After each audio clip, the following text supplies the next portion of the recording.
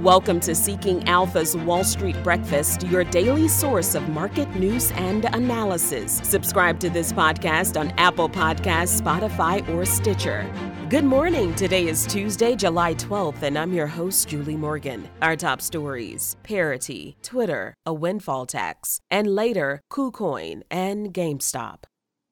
Wall Street took a step back on Monday with the Nasdaq leading the major U.S. equity averages lower, notching a decline of more than 2%. 9 of the 11 S&P sectors finished lower, with communication services falling 2.8% as social media struggled on Twitter's sell-off. Consumer discretionary also suffered a notable retreat, sliding by 2.9%. Utilities moved modestly higher while real estate posted a fractional gain. In the bond market, rates backed off after gains last week. The 10-year Treasury yield retreated 11 basis points to 2.99%, and the 2-year dipped 5 basis points to 3.07%. Ahead of the opening bell today, Dow, S&P, and Nasdaq futures are down. The Dow is down 0.6%, the S&P down 0.5%, and the Nasdaq is down 0.2%.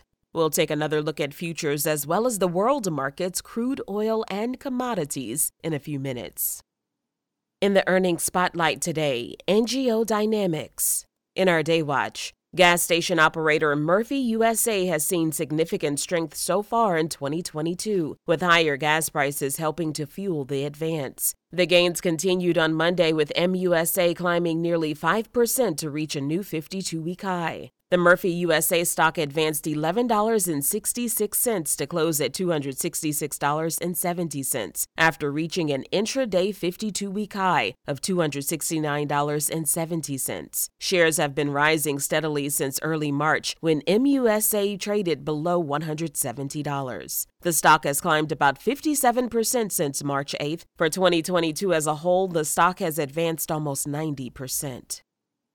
Gap stock declined sharply after the company's CEO stepped down in a surprise announcement after Monday's close. Sonia Singhal had spent a total of 18 years at Gap, rising to the role of CEO in March of 2020. Her exit from the company is effective immediately. The rating summary on Seeking Alpha says GPS is a hold. It's the consensus between SA authors, Wall Street analysts, and the quant rating. One of its peers, Urban Outfitters, has a quant rating of hold, but SA authors and Wall Street say it's a buy. Now our top stories. Things are likely to be more affordable for American tourists visiting Europe this summer, with the exchange rate between the euro and the dollar now about equal. The euro hit parity with the dollar briefly this morning before bouncing back. It's the first time since 2002 that the rate hit 1-to-1. This may make for some cheap vacations, but it could come at a cost of global economic stability. Twitter's confirmed legal team has sent a letter to Elon Musk, firing back at his claim that his $44 billion deal to buy the company has been terminated. An SEC filing from Twitter includes the letter in which the company's firm says the purported termination is invalid and wrongful, and it constitutes a repudiation of their obligations under the agreement. It adds the termination is invalid for another reason, that Musk and his team have knowingly, intentionally, willfully, and materially breached the agreement. Twitter stock closed a rough Monday down 11.3% to $32.65 versus the deal that Musk made for the price of $54.20 a share. The British House of Commons approved a 25% windfall tax on oil and gas producers in the UK North Sea on Monday, overcoming criticism from oil and gas companies that said the tax would hurt investment and domestic production. The government, which says the tax will raise the equivalent of about $6 billion in 1 year to help people pay skyrocketing energy bills, adjusted the bill to include a firm end date in 2025. Now a word from Seeking Alpha. In today's market, you don't need luck. You need Seeking Alpha Premium. With in-depth market analysis, market-beating stock picks, expert author ratings, powerful stock screeners, crucial portfolio warnings, and on top of all of that, our exclusive quant rating system. Head to subscriptions.seekingalpha.com to learn more. Other stories to look out for. Despite fears of a recession ramping up, Cryptocurrency exchange KuCoin plans to hire 300 more employees over the coming months, dismissing last month's rumors of large-scale layoffs. According to CoinDesk, the CEO of KuCoin says the company has not reduced staff and does not plan to do so. KuCoin currently has a headcount of just over 1,000, and the 300 additional jobs will include positions in its technology, compliance, and marketing teams.